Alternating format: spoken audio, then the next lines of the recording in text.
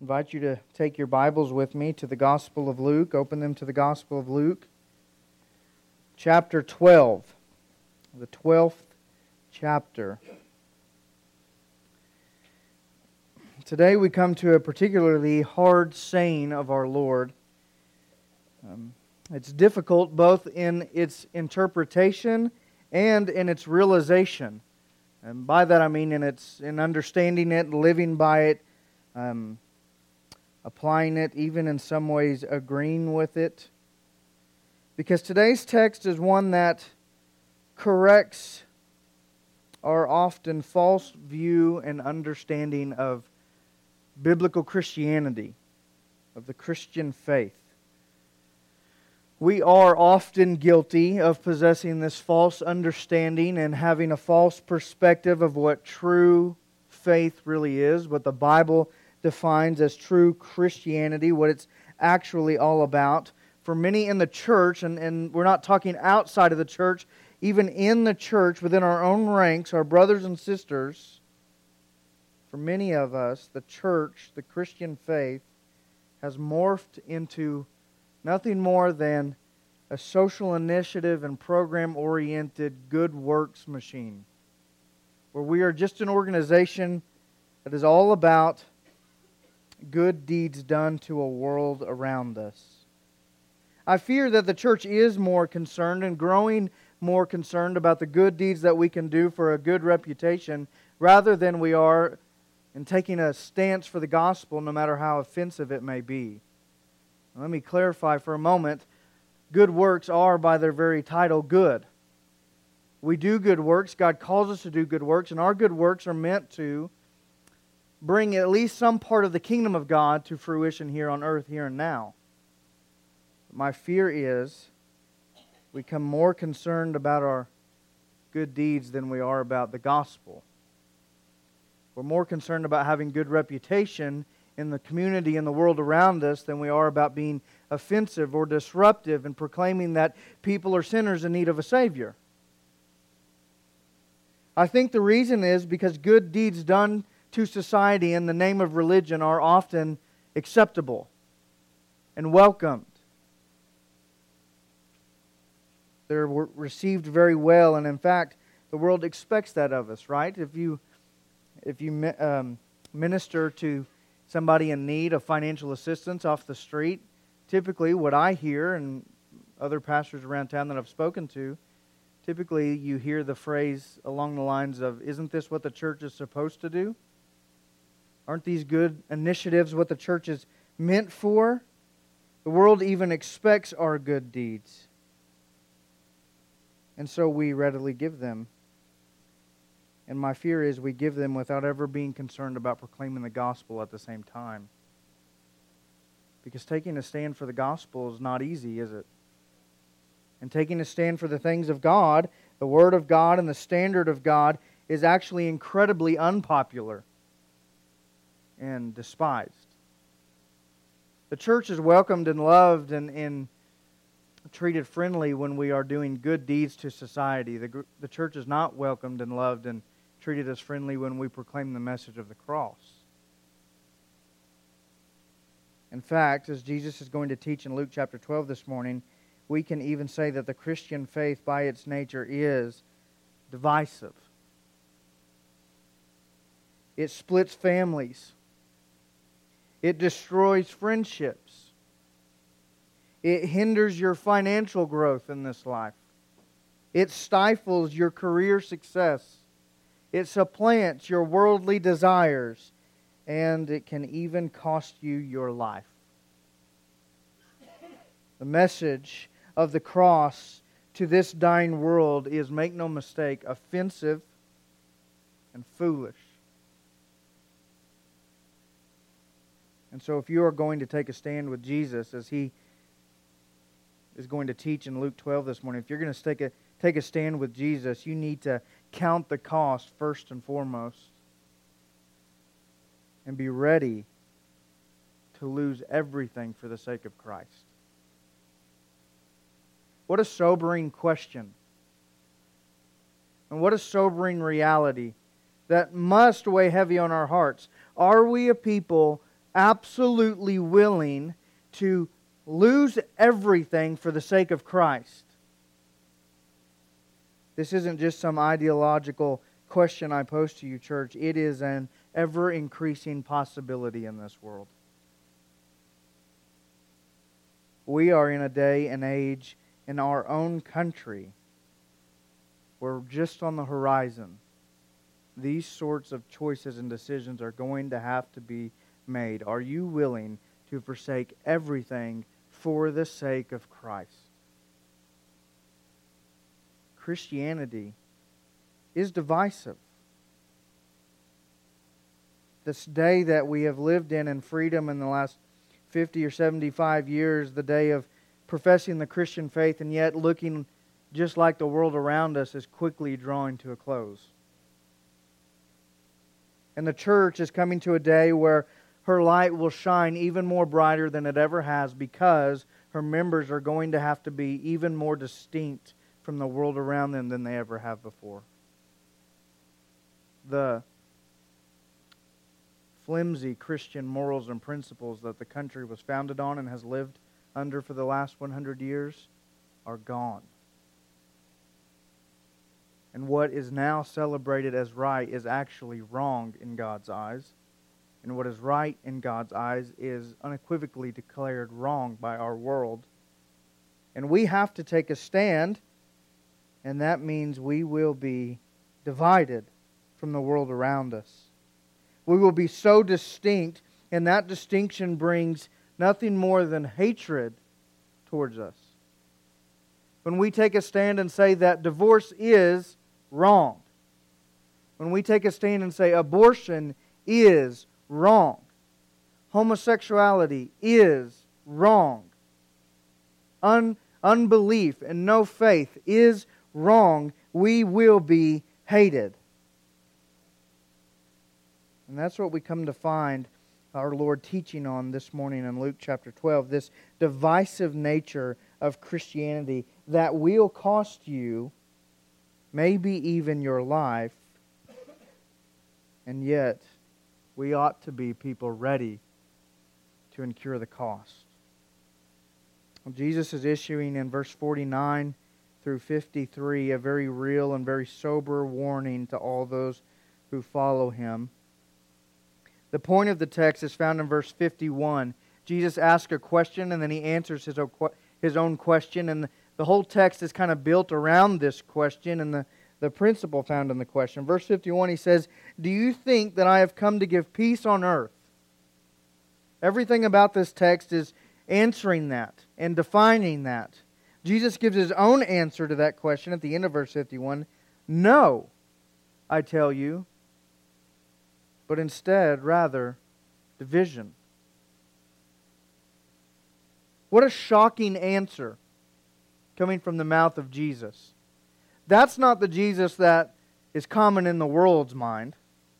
That's not the Jesus that most Christians who just happenstance attend church would define Him as. That's not what we think of Jesus, right? This isn't the fluffy, tolerant, everybody be happy, only kind Jesus. This is a Jesus who says, "I know I bring division. And I still bring it. I make no qualms about it." We deal here with a matter of peace in relationship to Jesus. Peace, and it could also loosely imply ease of life. Christ did not come to bring you ease of life. He did not come to bring you peace in this world. Now, some of you may be asking the same question I did when I studied this text. What about all the passages where it says Jesus brings peace? I thought, most notably, even in this own gospel right here, Luke's own handwriting, the birth of Christ. In chapter 2, verse 14, the angels appear and Luke reports to us what they sing. They sing, "Glory to God in the highest, and on earth, peace among those with whom He is pleased." We can even go back to the Old Testament, prophecies about Christ, the Messiah coming. Most notably Isaiah chapter 9 verse 6. These titles and names given for the coming Messiah. And the last one given is Prince of Peace. go back, there's other references, but I want to go back to the Gospel of Luke just to show you that even in the same Gospel, these two things exist. If you go back to chapter 1, when Zechariah is speaking again because John the Baptist has been born, and now he's proclaiming who John the Baptist will be. And at the end of his proclamation in chapter 1, he says, John the Baptist is going to tell of the way of the Lord, who will guide our feet into the way of peace. Even in referencing John the Baptist and his role, Zechariah says, there is coming a Lord who will guide us into peace. So how can Jesus now say in verse 51, I do not come to give peace on the earth? These reference texts have to mean something, and they have to go together with what Christ is saying in verse 51. I believe the answer is found in Romans chapter 5, verse 1. This is the kind of peace that Christ brings, that He references. Romans 5, verse 1, we now have peace with God through our Lord and Savior Jesus Christ. Christ is the Prince of Peace. He has come to bring peace on earth among those with whom He is pleased. Peace with God. An inner peace that dwells and occupies. No Christian is guaranteed a peaceful existence in this world. They're guaranteed peace in their heart. Christ has come to give peace to those who belong to Him, but He's come to cast division on the earth. Division for those who reject God. They will not know peace. They will not have peace. All they will have is turmoil and discontentment and lack of purpose and fulfillment in their life. They will have chaos and hardship and trouble and a lifetime of unsatisfaction.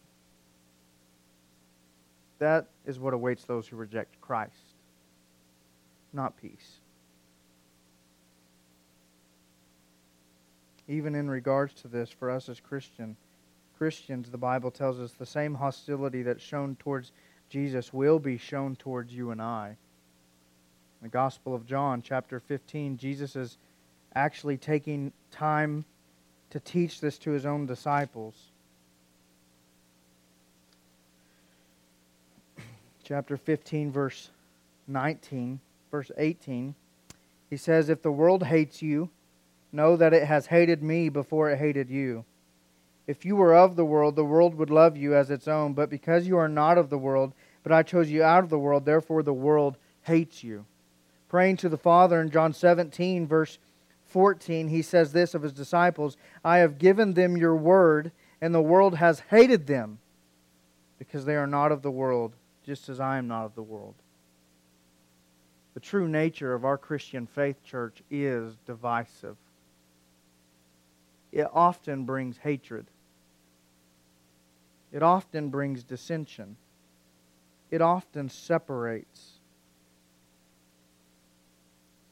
Is it a faith worth having? Is it a faith worth possessing? Is it a faith that you care to continue to hold on to? The answer is quite clear in verse 51. I tell you, I bring division. And all those who desire to follow me, all those who desire to live a godly life in Christ Jesus, according to Paul, will be what? Persecuted. The distinction that belongs to us as the children of God incurs upon us not favor in the world's eyes, hostility in the world's eyes. This is what Jesus is teaching in Luke chapter 12. He's going to explain to us a couple of things. He's going to explain to us the cause of division. Why is Christianity divisive? He's going to explain to us even the degree of division. How far-reaching is this division in our lives? Look with me in Luke chapter 12, verse 49.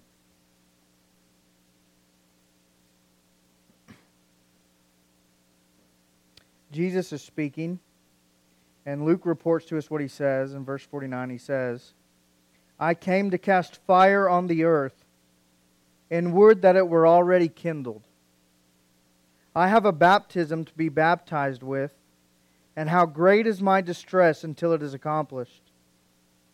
Do you think that I have come to give peace on earth? No, I tell you, but rather division. For from now on in one house there will be 5 divided against 3. 5 divided, 3 against 2, and 2 against 3. They will be divided, father against son, and son against father, mother against daughter, and daughter against mother, and mother-in-law against her daughter-in-law, and daughter-in-law against her mother-in-law. Sobering text and teaching of our Lord. Let's first consider verse 49 and verse 50. Division is certain for us. Division is certain. Jesus begins this teaching of His without holding back. He's very clear, forthright, and bold. In several places throughout the New Testament, we see Christ declare His reason for being here, His reason for coming. In this text, He declares a reason that most would not expect. He talks of fire.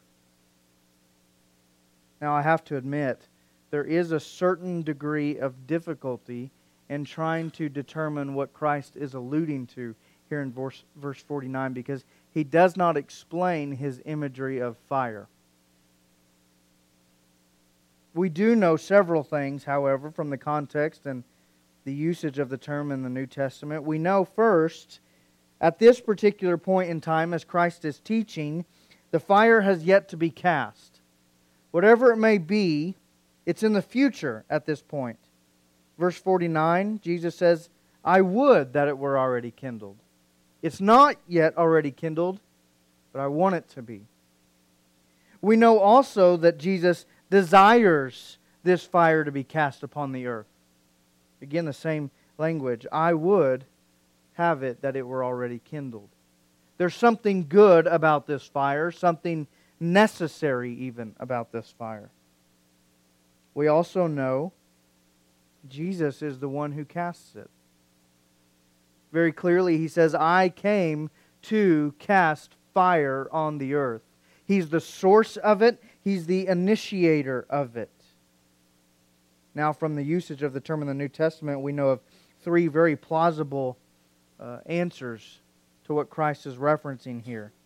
Most often in the Scriptures, this term for fire is used in reference to judgment. You see it coupled sometimes with other words like hellfire or lake of fire, but most often it's meant for judgment. Fire represents the fury and wrath of God. In the context, one might interpret it, and some do, to mean division. I have come to cast division on the earth. Even in a few other places in the New Testament, this word for fire means purification. I think specifically of 1 Peter chapter 1, verses 3 through 10 or 3 through 8 right in there. And Peter references the trials of our faith being like fire that purifies gold. It's a fire that purges sin from our lives. Now I think all 3 of these may be in the realm of possibility for an answer. In fact, I think you can mix 2 of these definitions and imply the third one and figure out what Christ is talking about in the context of this passage. I think He is referencing, with the usage of the term fire, both judgment and purification, with the implication of division. This fire that He comes to cast on the earth is a consuming fire that will consume all wickedness. The end of Psalm chapter 1 doesn't just say the wicked will perish, it says the way of the wicked will perish. It's a fire that engulfs everything. In fact, Peter in 1 and 2 Peter talks about the earth being dissolved by fire, burning up all the wickedness. But I think it's also a purifying fire, a fire of grace, a fire that purges sin from our lives, a fire that removes all the impurities and makes us solid and clean and firm. In both cases, it brings about division. Because it is one singular fire and you belong to it in one of 2 ways. It's either for you a consuming fire of judgment or it is a purifying fire of grace. And it will divide humanity. I do not think Christ is intentionally desiring and trying to divide the world. I think He allows His actions to be divisive based upon people's responses. We can take an idea from this text and verse 50 as well to understand when this fire is going to be cast according to Christ and how it will be cast, what's going to make it a consuming fire of judgment and what's going to make it a purifying fire that purges sin. And that's the answer to our question, what is so divisive about Christianity? It's found in verse 50, it's the cross of Christ. Coupled together, Christ says, I came to cast fire on the earth, and I would that it were already kindled. And then immediately following, He says, I have a baptism to be baptized with, and how great is my distress until it is accomplished. That baptism is His crucifixion. Nothing distresses the heart of Christ except the cross. Nothing burdens His soul except for the reality of what He's going to endure in drinking in the wrath of God for humanity's sin. His baptism is a baptism into fire as well. It's into the fire of God's fury and God's wrath towards sinful humanity. I came to cast fire on the earth. I'm casting it through my baptism. I wish that it were already over with, because my soul is in distress until it's accomplished. The whole point of the text today of Luke 12 in this passage is the dividing nature of the cross. The cross is the great divider of humanity. The gospel separates those who are opposed to its message and the work of Christ from those who embrace it and believe.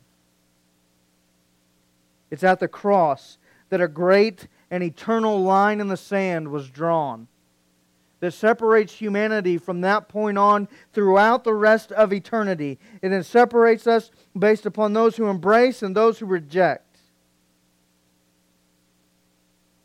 Those who have been crucified with Christ and now live because of Him, and those who reject Christ and ignore the cross.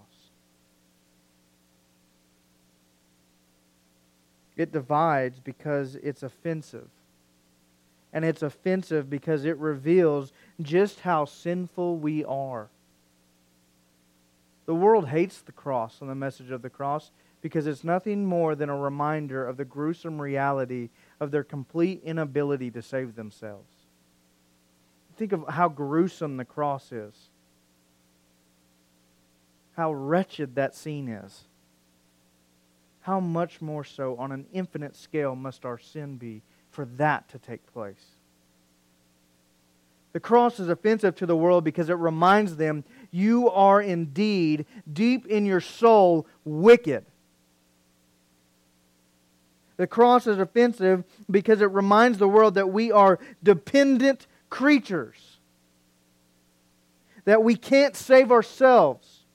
That we do need a Savior. That no amount of good works will atone for our sins. That we are hopeless and helpless without Christ. The cross is offensive because it reminds us that God is in control. And we are only saved according to His mercy. Cross is offensive because it reminds us that God does in fact have standards. And He does in fact have demands. And we do not meet them. And He cuts no one any slack. Our God is not a tolerant God towards sin. He's just patient. The cross is offensive because it reminds us that we are guilty before Him. That we have to answer to Him. And sinful humanity does not want to be humbled before God and reminded of their sin and reminded that they're guilty before God. Sinful humanity does not want to be held accountable to God or be under God's authority. That's why people hate the cross. Because it is a clear reminder. God's in control and we have transgressed Him. People hate the cross because they don't see a message of salvation like you and I do. Rather, they see the reality of their plight before God without Christ.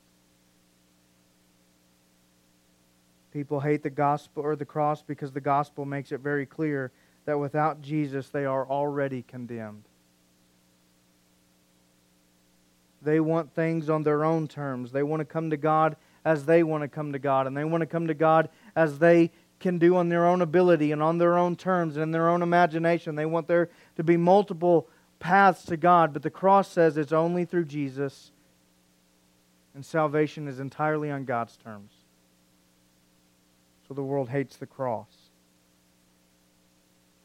Thus, what is so divisive about Christianity is the singular message of the cross. It is divisive and offensive to a dying world.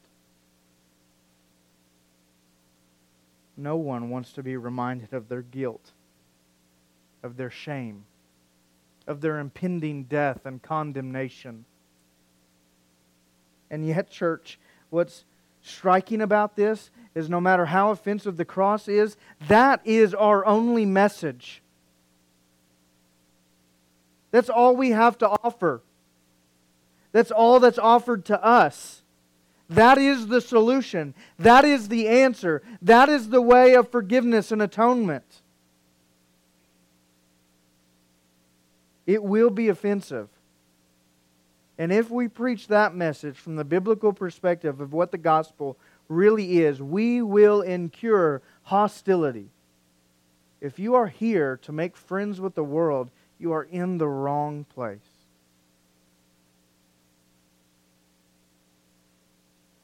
The world constantly rejects authority. Authority from one another. And then the world unites together to reject the supreme authority of God. No one wants to be reminded of the reality of the cross. And yet, all of these things, guilt, shame, condemnation, impending death, authority, accountability, all these things must be realized in order to embrace the cross appropriately. You have to be humbled before God to be saved. It is God who said, I oppose the proud. And humility is foreign to the nature of humanity, and yet it's required. And so yet again, the cross is found to be offensive to the world around us. What about you? Is the cross offensive to you? Is the cross, and by implication your salvation in Christ, is it more important to you than your pride or your stature in this world or your reputation or your independence, and on and on and on and on and on? What about for us as a church? If the day came that we were no longer allowed to meet in open, in public, and in freedom, is the cross still worth it? Is the gospel still worth it?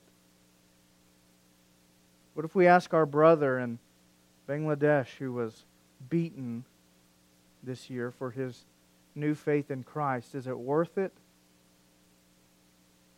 What if we ask beheaded Paul and crucified Peter and boiled and exiled John and on and on and on and on and murdered James and on and on and on? Ask these guys, was it worth it?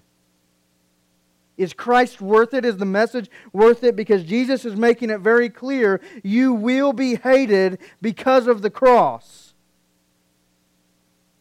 This fire that I bring, it's going to consume and infuriate the wicked, and it'll purify the believing, but it's going to forever separate the two of you.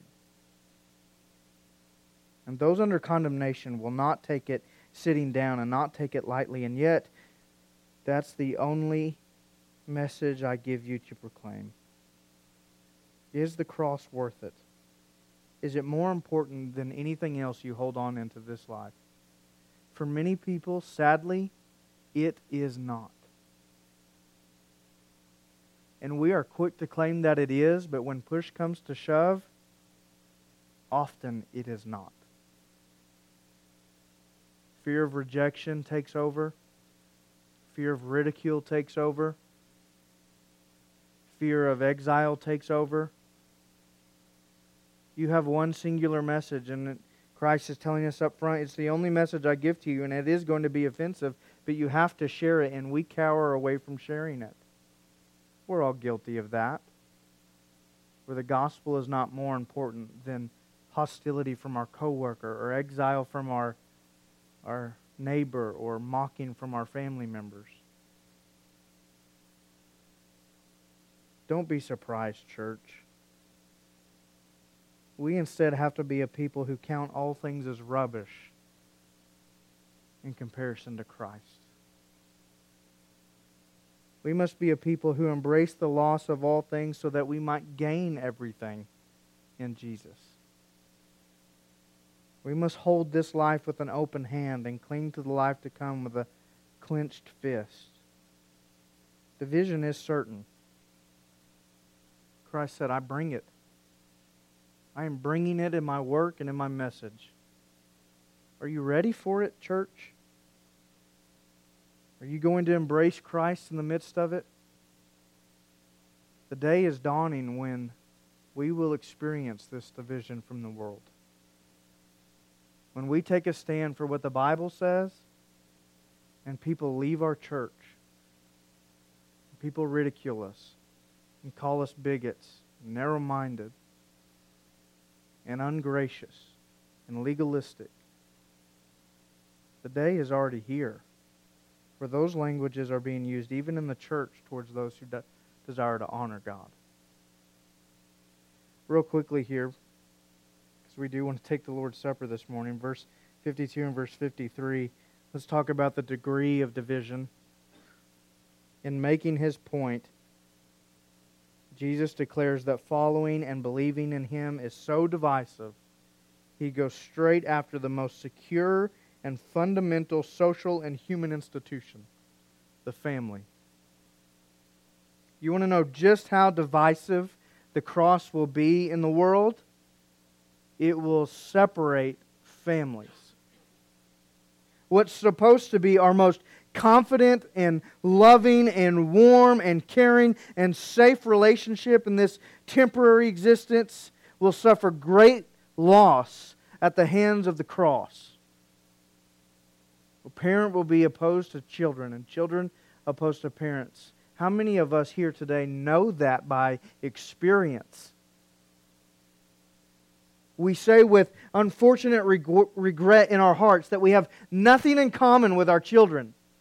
And we have nothing in common with our grandchildren. And we have nothing in common with our aunts and our uncles and our cousins and our grandparents because they aren't believers. They reject the gospel. We are already experiencing the division in our family. It is a serious potential sacrifice that each and every one of us may experience at any moment. We're not in a Muslim country where we might be turned over to the authorities like some of our brothers and sisters who are being disregarded and rejected by their own parents because they come to faith. We're not in that society yet, but we are definitely in the society where we will be social outcasts because of our faith in Christ. And your family members will mock you, and they'll argue, and they'll ridicule, and they'll write you off, and you won't be invited to Thanksgiving, and you won't be invited to Christmas, and you won't be invited to the family outing or the family reunion or the family party, all because you desire to honor God with your life. That is nothing new, church. Since the fall and the beginning of human history, those who have desired to follow God faithfully have been separated from their families. God may call you out like Abraham and leave your family and go to a place where I will show you. Or it may cause strife in your own family. Job is separated and distraught with his own wife because he will not renounce God. The day is coming when we not only will face ridicule from without, we will face ridicule from within. And those who are closest to you, your most treasured relationships, might turn their back on you because of your faith in Jesus Christ. Is it worth it? Is it worth it? If everything is gone and everything ripped from you and everyone you know and love and trusted turns their back, is Jesus going to be enough? That's a piercing question, but it's a necessary question because according to Christ, that is what is in store for His children. I already know family members in my own life that I am distraught from. People in my own family who hate the fact that I'm in the ministry. It's coming, church. Is it worth it? Is it worth the loss of your friends, your ambitions, your own family? Is it even worth the loss of your own life? Because according to Christ, that's really what it means to count the cost. That is the requirement of true biblical faith in Christianity. It's not an embrace-all. It's a stand for the standard of God in grace and in truth, and be ready for the division that may come. We're not promised that everybody will flock through these doors. We desire that desperately. For as many people as possible to hear the gospel, turn and be saved. That is our true ambition, our true longing as a church. But the reality is, not everybody will embrace it. Are you willing to be stuck out and outcast on the outside for it? This is a far cry, church, from the Christianity of our day, isn't it? Christianity that's all about popular t-shirts and cool new books and trends and lights and smokes and jazzy new songs and all these other trivial attractions that the church tries to come up with. That's not the Christianity we read about here. This is a life or death Christianity. This is it's so important to me I'll go into the underground church Christianity. This is a so important to me kind of faith. I'll hide from the authorities and I'll hide from my family and I'll go off into secret to worship God because He must be worshipped. He has changed my life. That's the Christianity we talk about. Our church in today's age, Christianity has been made out to this consumer-oriented kind of religion and not sacrificial-oriented. Christ says the requirement is not come and get the benefits. Christ says the requirement is self-sacrifice, denying self, dying to self, and trusting in Christ and upholding the standard of God no matter the results and divisions that may come. Are you ready? Are you ready? You know, I love the joy of our church. The unity that we experience most of the time. The love that we share, the warmth of our church. I only hope and pray that those things will be what hold us together when the world begins to push against us. How I wish everything could be rainbows and roses and butterflies. It just won't be. Christ Himself says, I do not come to bring peace, but rather division. Let our faith be resolved, knowing that even though the fire is cast upon the earth, and even though our family may desert us, we stand with Christ, we stand with the gospel, we uphold the Bible, and we stick together, and we hold tight together in one mind, one faith, striving side by side together for the faith of the gospel. This may be all we have is one another in this world. But it's enough. It's enough. If peace vanishes, stick strong to your guns. If division comes, cling tightly to Christ. Lord, we thank You that You warn us of what the future may hold. We're thankful that you lay out the reality to us. You don't sugarcoat things. Your word is true and accurate and real. And we have no reason to be caught off guard and surprised. When we embrace the message of the cross and the gospel and stand for Your word, we know what may lay ahead. But we stand today, God, as a church family born again by Your grace, saying it's worth it. It's worth it, God. It's worth the loss of family members. It's worth the loss of friends. It's worth the loss of career advancement. It's worth the loss of social initiatives. And in society norms, all these things. It's worth it. It's worth it. God help us when peace vanishes and division comes. Help us. When the gospel is hated and that's all we have, help us. Let us, God, be more concerned about the gospel going forth than anything else. Remove our fears of how it may offend. Remove our fears of how difficult it may be to share. And let us stand for the truth of your salvation. In Jesus' name, amen.